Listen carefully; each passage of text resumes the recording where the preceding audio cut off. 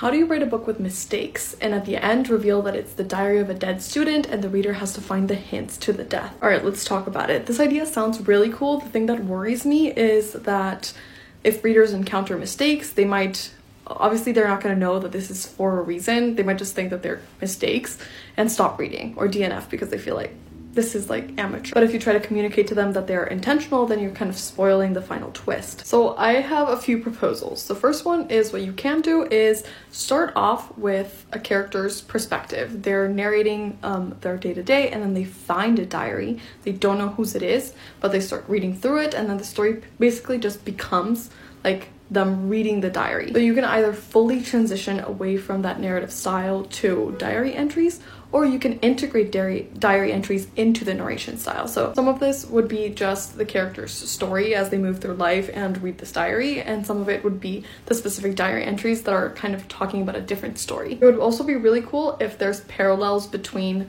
the story that the character is living and the story that is being told within the diary entry. And the reason this would help is because if readers know that this is a diary, then they're more likely to understand that mistakes are there intentionally. And that could even prompt them to try to look for clues within those mistakes. And the big twist or the big reveal at the end would be whose diary it actually is. And then you find out that it's the student that was murdered or the student that was dead. They can go back through the story and figure out who did it or what happened. Or you could just include that in the final reveal. It would be like your readers are solving the case along with the character that is reading the diary. A different option is to just write it completely as diary entries right off the bat and you don't know who the narrator is. Where this gets tricky is at the death part because obviously the person died. They're not going to be writing in their diary like, and I am getting killed right now. So that leads to the question, well, how do you end the book? Do you just get to like the final journal entry and then there's nothing and then your readers are like, what?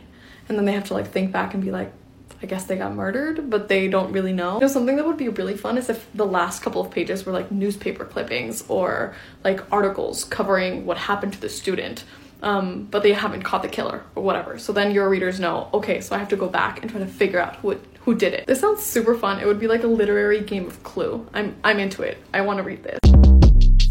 Short Cast Club